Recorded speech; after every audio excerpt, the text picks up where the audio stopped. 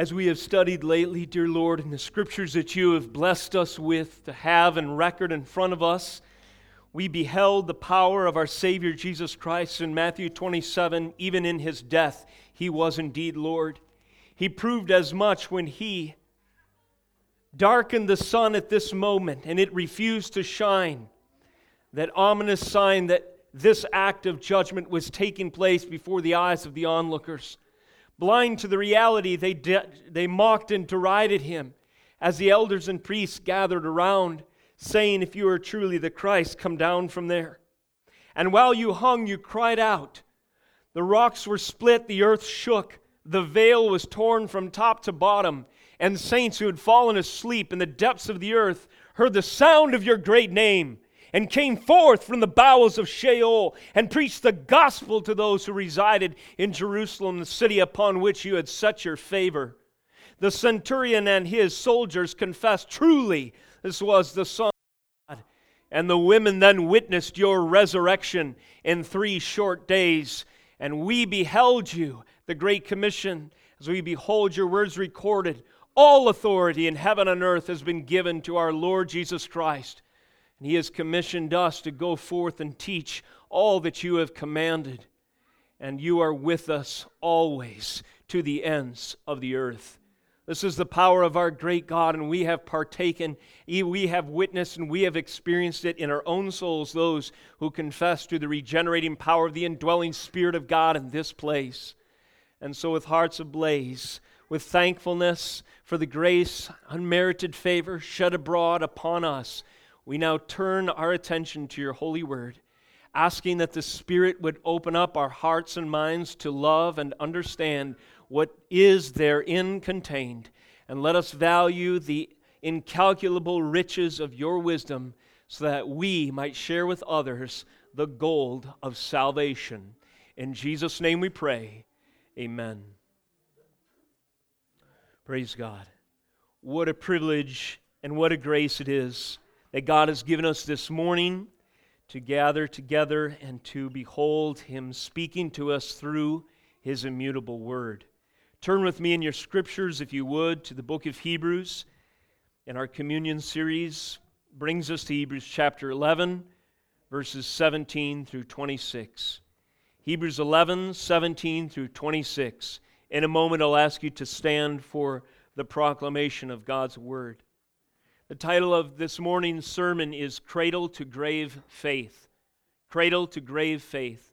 The title reflects that in the examples of the saints who've gone before, recorded for us in Hebrews, whose testimony is there to teach and encourage us what it means to look to Christ, we have examples of faith in every circumstance of life, the broad range from birth even to death. So stand with me with your Bible open if you're able, and let us, out of reverence, behold the Word of God. Listen to me as I declare from Hebrews 11, again verses 17 through 26, the holy, infallible Word of Christ. By faith, Abraham, when he was tested, offered up Isaac, and he who had received the promises was in the act of offering up his only son, of whom it was said, "Through Isaac shall your offspring be named." He considered that God was able even to raise him from the dead, from which, figuratively speaking, he did receive him back. Verse 20. By faith, Isaac invoked future blessings on Jacob and Esau. By faith, Jacob, when dying, blessed each of the sons of Joseph, bowing in worship over the head of his staff. By faith, Joseph, at the end of his life, made mention of the exodus of the Israelites and gave directions concerning his bones. Verse 23, by faith, Moses, when he was born, was hidden for 3 months by his parents, because they saw that the child was beautiful, and they were not afraid of the king's edict.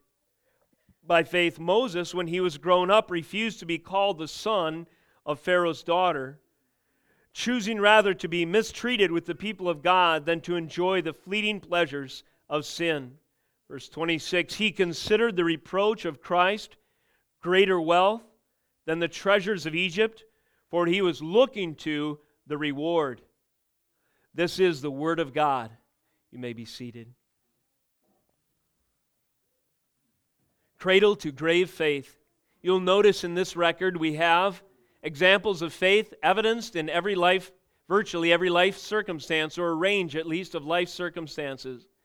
Faith confessed at death, faith confessed at a birth, and faith confessed at a coming of age experience. Cradle to grave faith is featured in our text today in Hebrews 11:17 through 26. Therefore, the aim of this message is as follows. May the Holy Spirit inspire in us the faith modeled by saints of old in every stage of life, cradle to grave. Again, may the Holy Spirit inspire in us the faith modeled by saints of old in every stage of life, as we, like Moses, look to Christ. He looked to Christ to come. We look to Christ who has come and will come again. And so, as we see in these examples, how to do so under pressure and in all stages of life, we are encouraged, emboldened, and by this means may the Holy Spirit quicken your faith and mine. If you confess Him with me this morning. If you do not know Christ, may this message draw you unto repentance and faith in the only one who can save us from our sins. Our working summary of faith, gleaned from this great chapter in Hebrews 11, is as follows. Some of you will recall. Faith is, summary form, believing in and acting on the promises and power of God. Quite simply, believing in and acting on the promises and the power of God. This is faith, evidenced in Hebrews 11 by these examples. In light of these examples featured for us in the sections of Hebrews 11, namely Abraham, Isaac, Jacob, Joseph, Moses' parents, and Moses himself, let us consider our own lives. Listen to this question closely. Do we as Christians affirm God's covenantal promises reaching far beyond our own lifespan? Do you, as a believer, do you, saint in this room, do you affirm God's covenantal promises reaching far beyond your own lifespan? That which you can experience in this life, that which is a blessing to you and your tangible everyday interaction with life's affairs? And therefore, the next question arises, do we show as much by our decisions and lifestyle at all stages, from birth even to death? Do we show as much? That is, do we demonstrate that we live according to a faith in something much bigger than ourselves? We not only have a faith in a gospel that changes us, affects us, and is a great immeasurable blessing to us, but we live by faith in a gospel that is much, much bigger than us. Far greater than the mere individualistic experience of an individual, this gospel, the true gospel is, in fact, and the text demonstrates as much to us today as does the counsel of all Scripture. The author of Hebrews reminds us with Paul in 1 Corinthians 10:6, quote, now these things took place as examples for us, quote. Paul says that the things of old took place as an example for us. In that context, it's more to the negative. Don't complain like the followers of Moses did in the wilderness. In the case of Hebrews 11, it's to the positive. In other words, the evidence of faith in the hearts of these saints was recorded as examples for us to see what cradle to grave faith really looks like when we live in light of God's promises that are much bigger than us, but by His grace include us. What evidence do we see in the lives and deaths of the saints of old as they looked to Christ so long ago? Hebrews 11 is a compendium answering that question. In considering their example of faithfulness, may we turn and look to Christ today, regardless of the stage of life we presently face and its challenges, its anguish, its trials, perhaps its blessings and overflowing joys. May we look to the examples of what we've read here this morning, and in faithfulness then turn to Christ today, trusting regardless of the stage of life and its attending trials we find ourselves in, that His grace is sufficient.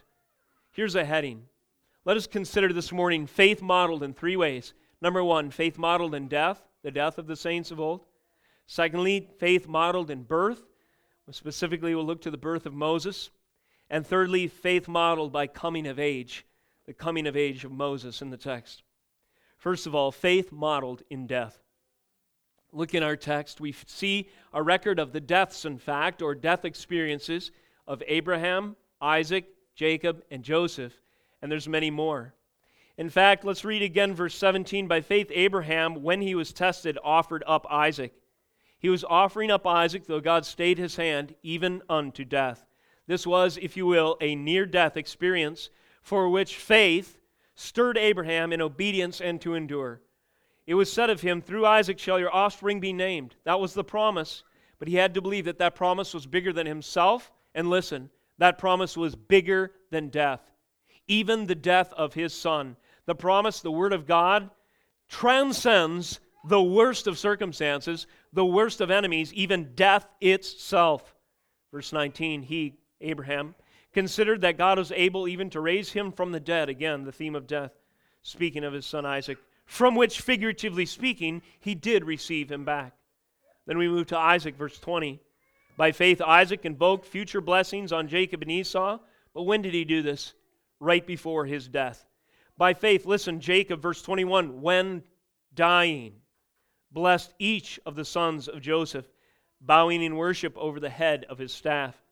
And again, Joseph, verse 22, by faith, at the end of his life, made mention of the exodus of the Israelites, and listen, gave directions concerning his bones. His remains he wanted deposited in the place of promise. And so we see by these examples, faith modeled in death. First of all, let us consider the most common circumstance of life in Hebrews 11, where the metal, the strength of true faith is tested, that is featured here, is death itself. More examples as I count in Hebrews 11 of death to test the metal and to demonstrate the substance of our faith. And in addition to that, deep anguish and trial are shared as the experience of the saints have gone before to demonstrate the reality, the foundation, the foundational power, the strength, the undying character of true biblical faith. Think of what Paul tells us in other places. We are pressed but not crushed, persecuted, not abandoned, struck down, not destroyed. Paul says, despite the frailty of our flesh, despite our ever-present, in this life, mortality, like a jar of clay, nevertheless, what's inside? Gold, in fact, that never perishes. We bear our faith, as it were, as gold in treasures, and as treasure in vessels made of clay. Think of the analogy. The vessel breaks, but what is seen? The faith inside. Sometimes in the most difficult and trying of life circumstances, faith is most evident. Faith is modeled in the deepest of valleys, in the most incessant and difficult of trials, even at death's door. For believers who truly trust in Him, these are in fact providential moments where the strongest testimony to the power of the gospel is evident in their confession and their obedience, their experience. Example of Joseph's faith, think of this, all of the examples in the life of Joseph where his faith was sustained. Joseph was sold into slavery. He was a prisoner. He was in jail after being falsely accused. For years and years on end, Joseph experienced the short end of life's stick, if you will, suffering, unjust accusation, imprisonment, slavery, trial, abuse. But none of these are mentioned in Hebrews 11. Only one thing of Joseph's experience is instructions for where his bones ought to be placed. That was the most powerful example cited of Joseph's faith in our text today. The faith that Joseph represented in placing his bone and in giving instructions that his bones be placed where God's promises will come to pass. Think of three aspects of faith evident in death. Number one, in our text today, resurrection. Number two, lineage. Number three, as I mentioned briefly, burial accommodations. These three are in the text today. That is, faith is modeled in death, and we see three aspects of faith in death that are evident. First, resurrection, faith in resurrection. Second, lineage. Third, burial accommodations. First of all, resurrection. By faith, Abraham, when he was tested again in verse 17, offered up Isaac. And think of that moment again with me, if you will. There was a journey involved up this precipice, up this mountain. We see the picture. An elderly father, His only treasured Son, in whom is invested the covenant, the tangible evidence of God's covenant, that He would have a forever lineage too many to count. If this one dies, so does the promise, your natural mind would tell you. The burden upon Isaac's back, the wood of the sacrifice, and the journey up this hill. Philip and I were in Phoenix last week, and we climbed a mountain. It's a kind of a short one.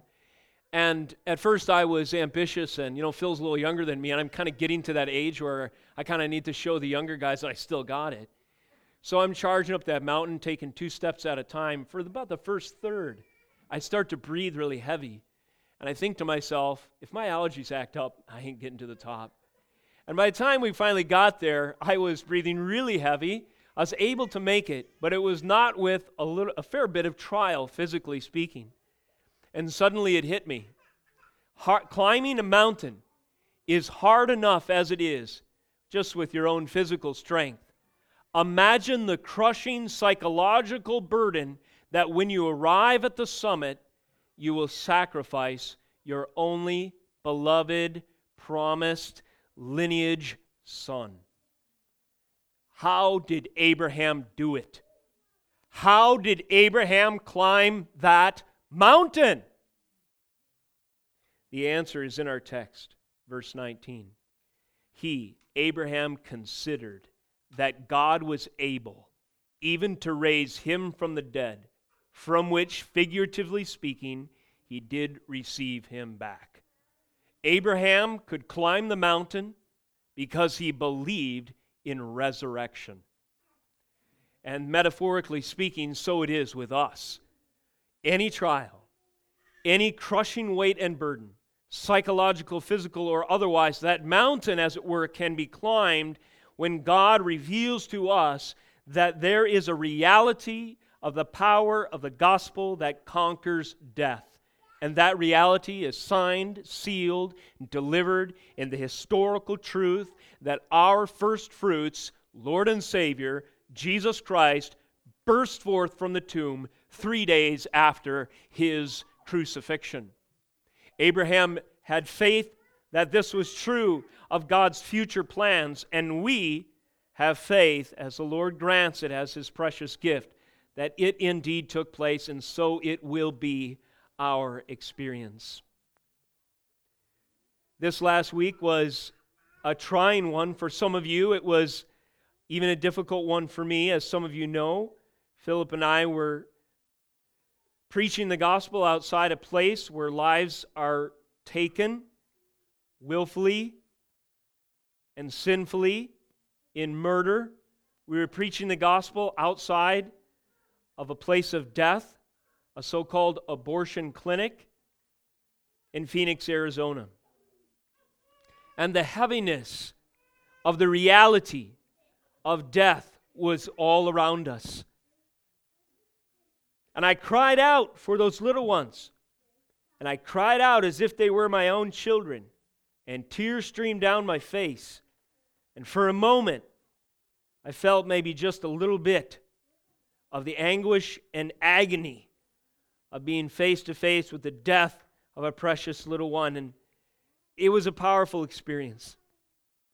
Some of you know the pain of handing a little one to the hands of God before they touched your own hands or shortly after.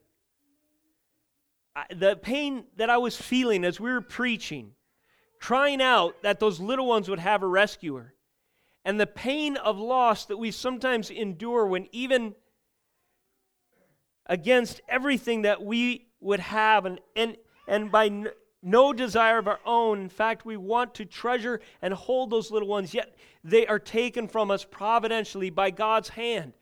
The question comes, how can we bear it? How can we bear it? And I was thinking these thoughts this week because I know many of you are and have been in those shoes. And we bear it, the answer is, brothers and sisters, as Abraham did, considering that God is able even to raise our little ones from the dead.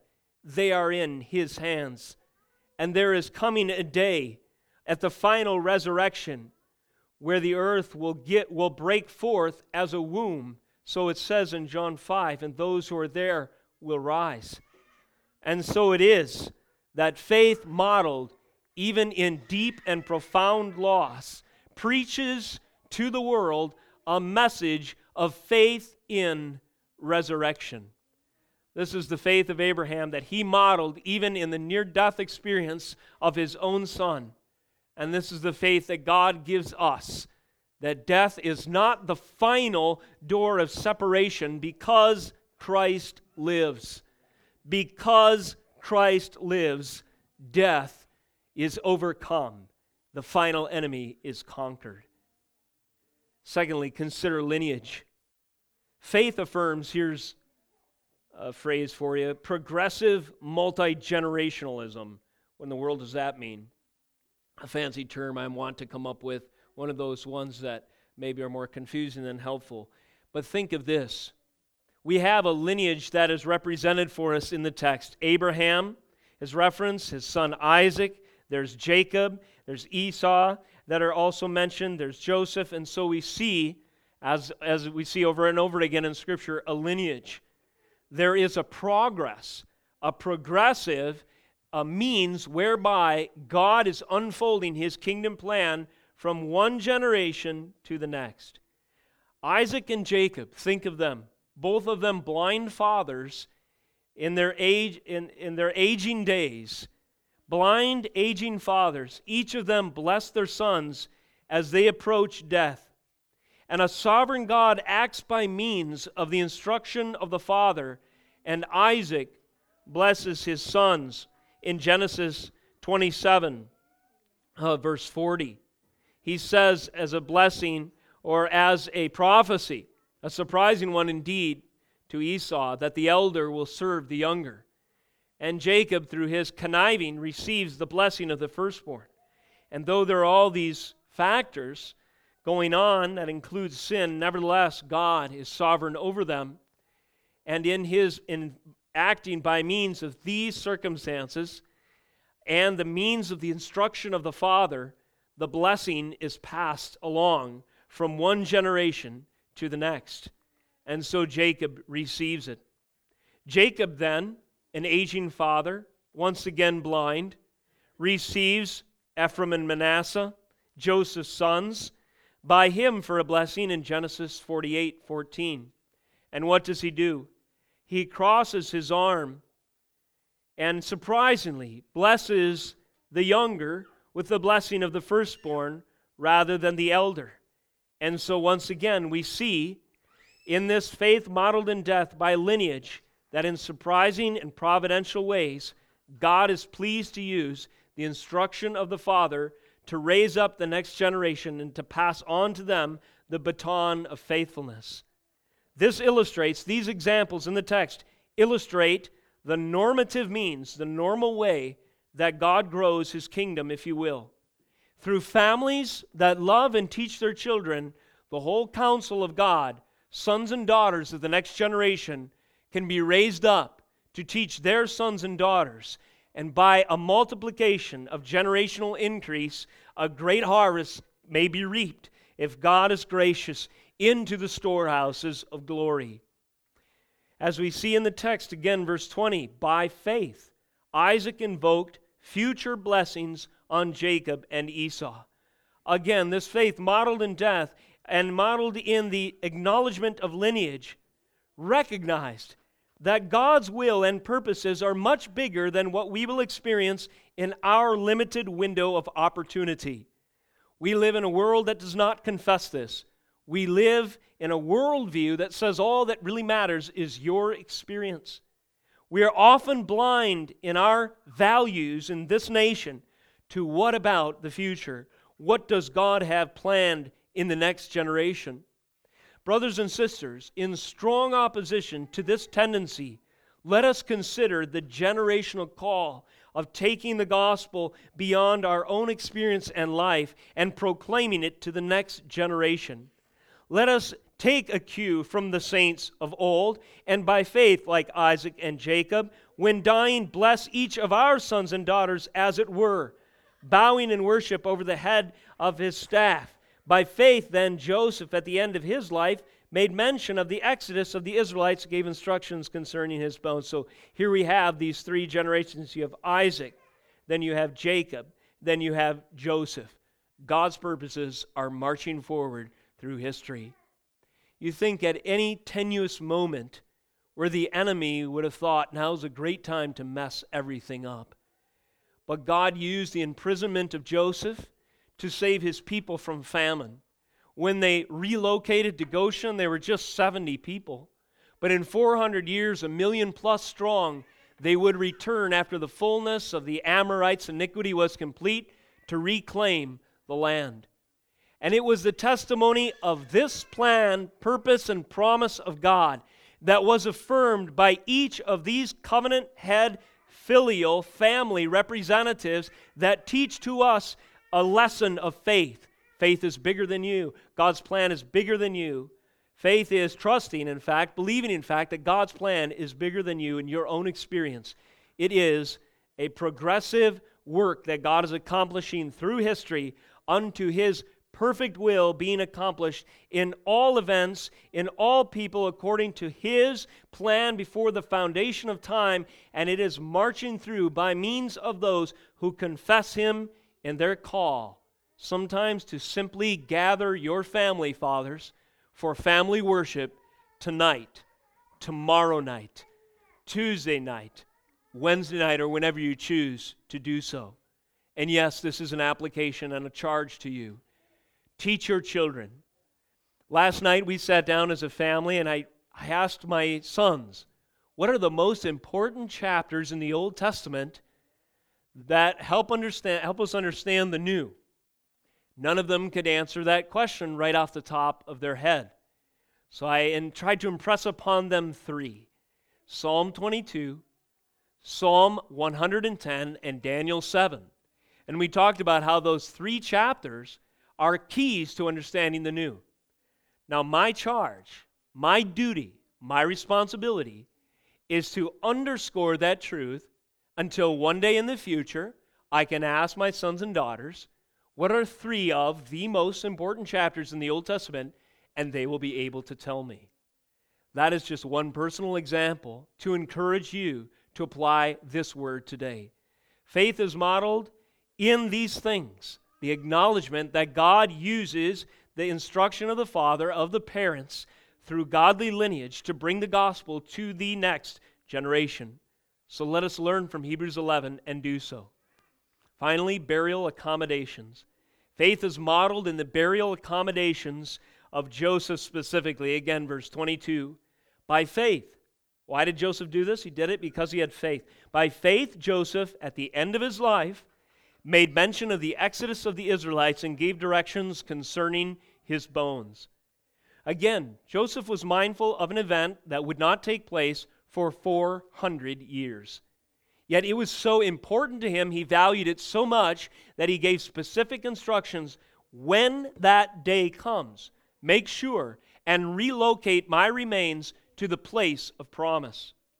This is the sole reference to Joseph and his faith that is highlighted in Hebrews 11 to teach us again that the saints of old modeled in death that God's purposes are bigger than them, and we ought to acknowledge His great plan. What effect can this have on others? Well, Calvin summarizes it this way. He says that by actions such as these, they sharpen the desire of the people so that they would look more earnestly for the redemption. They sharpen the desire of the people so that they would look more earnestly for their redemption. That is to say, the testimony of Joseph's faith lived on 400 after his passing because Joshua and Moses and the contingency were carrying his bones to the promised land. Why? They were acknowledging the faith of their forefather who went before, that knew beyond a shadow of a doubt, based on word and promises, that the Exodus would take place. Even though 400 years of crushing slavery seemed to argue every moment, every day of their waking lives. Nevertheless, God's word proved true, and Moses indeed was relocated. This was the case with Jacob as well. It's interesting. Genesis 50, verses 4 through 14, we don't have time this morning to cover all these cross-references. They are in your notes. I encourage you to study them this week. Jacob himself was carried by Joseph to Machpelah, the land purchased by Abraham from Ephron the Hittite. When Abraham, you recall, was just a sojourner in the land, the first plot that he could say was his, he purchased from Ephron the Hittite, and he buried his beloved wife, Sarah, in the land of promise. Joseph, upon Jacob's death, took his father, got permission from Pharaoh, and carried his body, into the promised land and buried him in that same plot of ground. Later, some 400 years later, this event was recapitulated in Genesis 50, verses 24 through 26. We see this event taking place. I'll make sure I get my references right. Also, Exodus 13, verse 19, and Joshua 24, 32. And in this event, we have the record of Joseph's bones being carried into Israel with the Exodus and all of God's people. And where was he buried? In Shechem, a land purchased by Jacob. Thus we see in these patriarchal notes in the text, in the lineage of the fathers of the faith, that they, in life and in death, affirmed that God's word is true. I mentioned this in passing when we were in Matthew 27.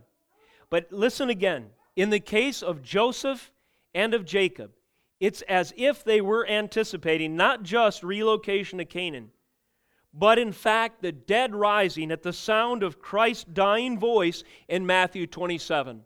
What does it say in Matthew 27? That the dead were raised. That those who had been saints, who had fallen asleep, were raised, and after Christ was raised, they entered into Jerusalem and appeared to many. Again, I cannot tell you, no one can, who exactly was that was raised from the dead. But isn't it interesting that this relocation of these two forefathers in the faith, in a sense, anticipates this very event? They were looking forward to the promise fulfilled. They were looking forward to resurrection. It has touched my heart so profoundly, even in our own experience. Last year, we lost Stanley Clark to death, and many of you were there at his funeral. I had the great privilege of standing there graveside with one hand on that mahogany casket, and preaching, holding my Bible with the other, and telling everyone that was gathered in the cemetery that within his hands, in that casket, the dead body of Stanley Clark was Jude chapter 1.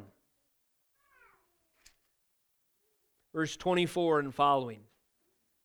Now to him who is able to keep you from stumbling and to present you blameless before the presence of his glory with great joy, to the only God our Savior, through Jesus Christ our Lord, be glory, majesty, dominion, and authority before all time and now and forevermore. Amen.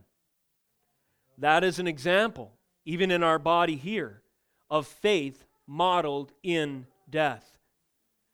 Our brother Stanley will be raised on that final day, and in his hands is a testimony of expectancy for that very thing. It's a secondary note. Some have asked me, do you prefer traditional burial or cremation?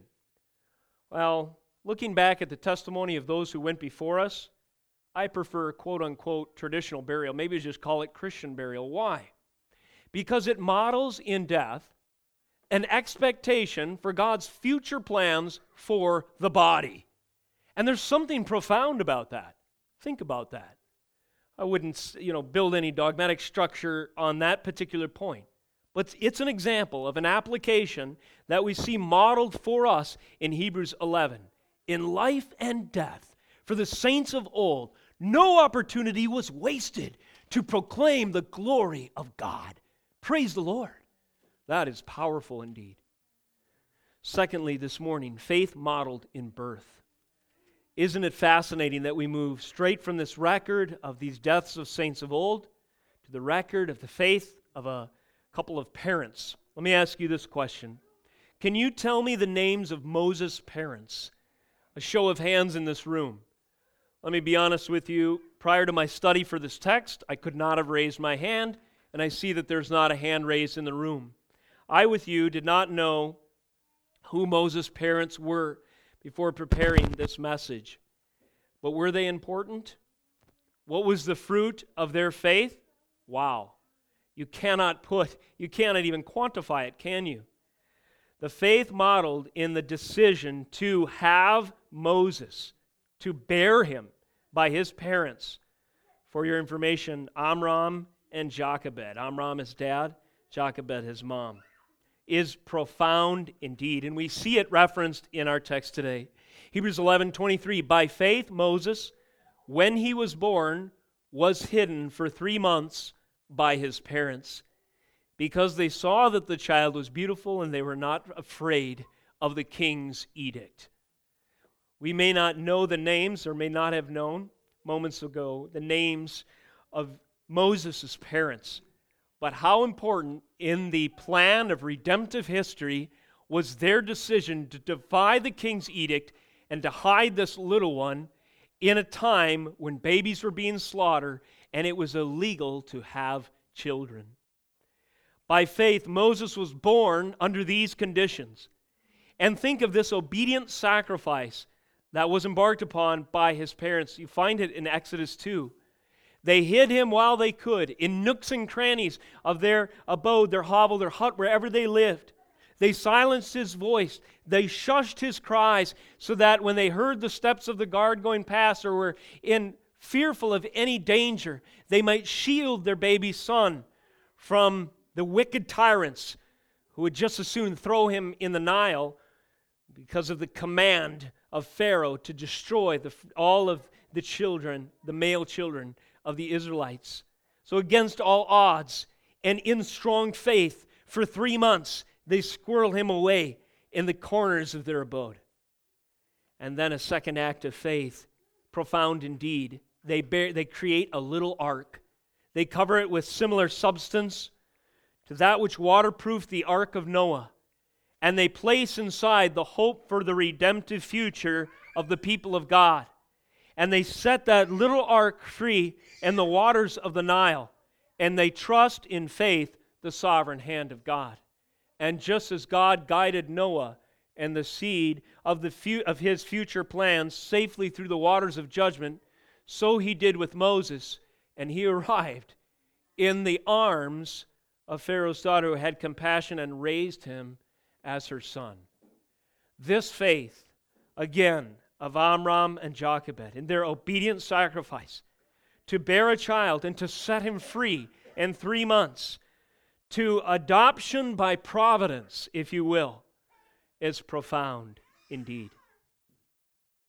At the abortion clinic, again, this last week, Philip and I got into conversations with 6 or 8 individuals, and every one of them gave us a number one reason why they thought mothers should be able to kill their babies in the womb, to deny them life. And they all said because of economic hardship. That was the number one thing. Because of economic hardship, because it's difficult and it costs money to raise a child, women should be free to deny life to their children.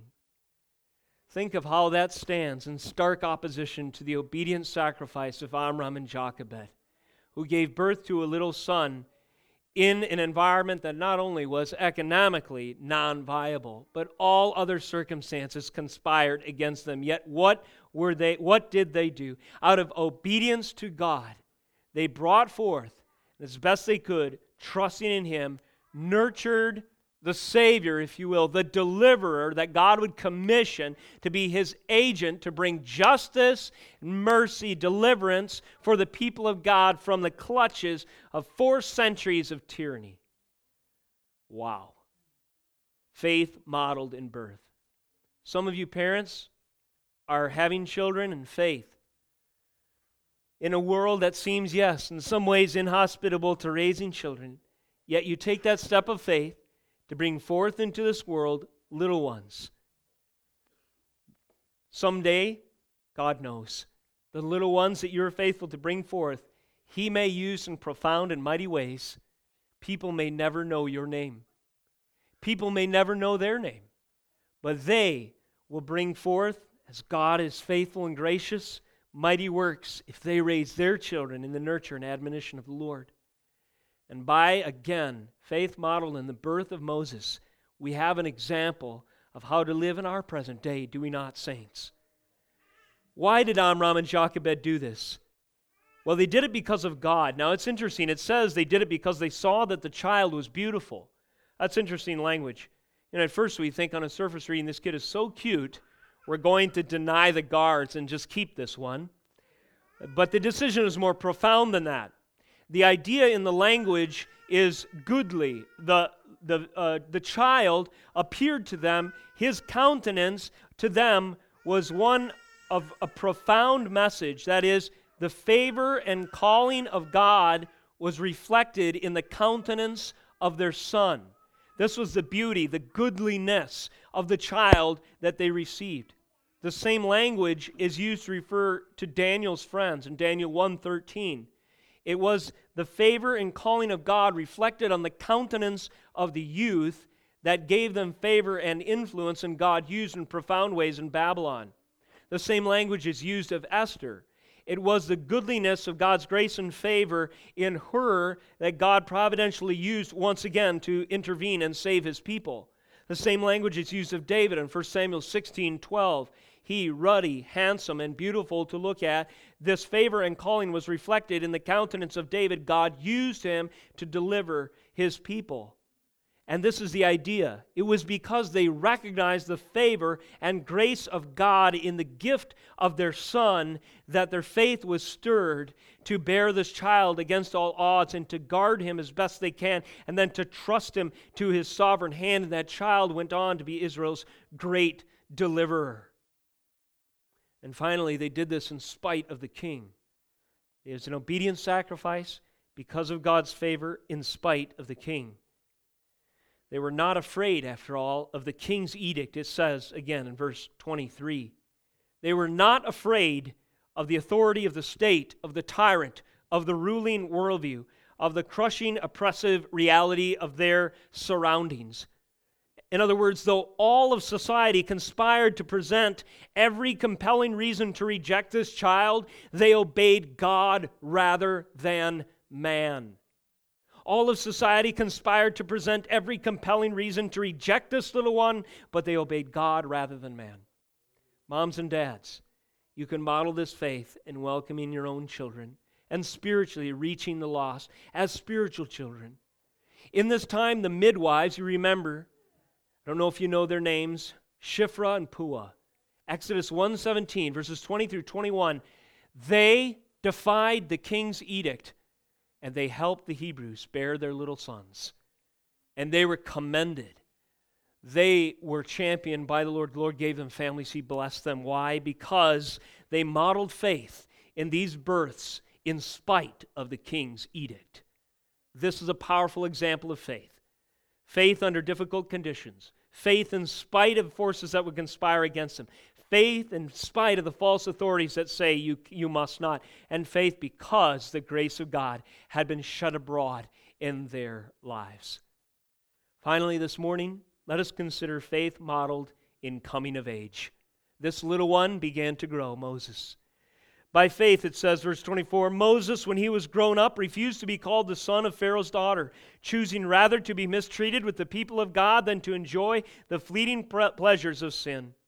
He considered the reproach of Christ greater wealth than the treasures of Egypt, for he was looking to the reward. Young people who can understand me this morning, listen. Look to Moses as an example of coming of age, of growing up. Moses grew up in the faith. Moses was tempted by things that could lead him away from God. But Moses followed Jesus, even though Jesus hadn't come yet. Think of it. Children, young men, young women growing up in this congregation. First of all, identity. Who was he? What made Moses feel important? Well, he could have thought, I'm so important. I'm an adopted prince of Egypt. I can have all the riches I want. I can do almost anything I want. I am a prince. But he refused to be called a prince and not to be identified with his people. He refused to be identified as an elite child of his age. Children, as you grow up, some will tell you, you're so smart, you should study this. You should be an amazing philosopher. You should be an amazing artist. I could see your work in a museum in New York. I could see you as an advocate at the United Nations. I could see you as a political career, being a great orator, leading people in all these academic pursuits of life. Will you find your identity in those things? Or will you look to Jesus and be willing to suffer with the people of God? This is what Moses did. He could have compromised his identity as an Israelite. Listen, he could have built a pyramid to himself. No doubt Moses, and it could still stand today, and archaeologists and historians could ooh and ah over that pyramid named Moses in Egypt. Wouldn't that be an amazing thing to do? Moses, when he was growing up, refused to be called the son of Pharaoh's daughter, choosing rather to be mistreated with the people of God than to enjoy the fleeting pleasures of sin.